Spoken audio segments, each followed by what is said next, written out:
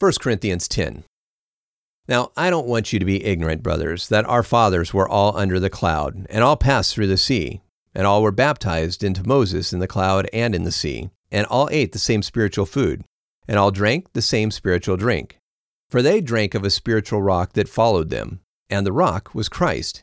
However, God was not pleased with most of them, and they were defeated in the wilderness. Now, these things were our examples, with the intent that we shouldn't lust after evil things like they did. Don't worship idols, as some of them did.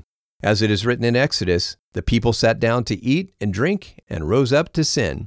Let's not commit sexual sin, as some of them did. And in one day, 23,000 died. Let's not test Christ, as some of them did, and died by snakes. Don't grumble, as some of them did, and died by the destroyer. Now, all these things happened to them as an example, and they were written for our warning, on whom the ends of the ages have come. So, let him who thinks he stands be careful that he doesn't fall. No temptation has come to you except that what is common to man. God is faithful. He will not allow you to be tempted above what you can handle. But with the temptation, he will also make a way of escape, so you will be able to endure it.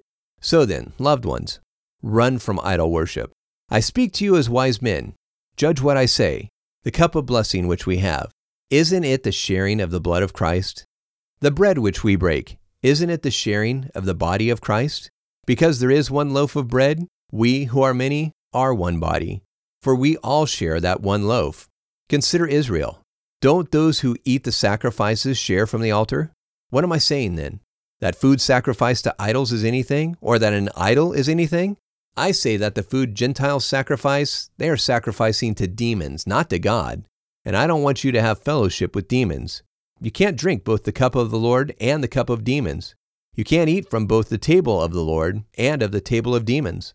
Or are we trying to provoke the Lord to jealousy? Are we stronger than he is? All things are lawful for me, but not all things are profitable. All things are lawful for me, but not all things build you up. Let no one seek his own good, but each one should seek his neighbor's good. Whatever is sold in the butcher's shop, eat without question for the sake of conscience. For in Psalms we read, "The earth is the Lord's and everything in it." But if an unbeliever invites you to a meal and you decide to go, eat whatever is set before you without question for the sake of conscience. But if anyone says to you, "This food was offered as a sacrifice to idols," then don't eat it, for the sake of the one who told you and for the sake of conscience. For the earth is the Lord's and everything in it.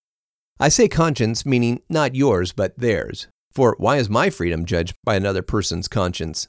If I eat with thankfulness, why am I condemned for something I give thanks for? So whether you eat or drink or whatever you do it all to the glory of God. Don't give someone the opportunity to stumble, whether they are from the Jews, Greeks, or from God's church, just as I also attempt to please everyone and everything, not seeking my own blessing, but to bless many so they would be saved.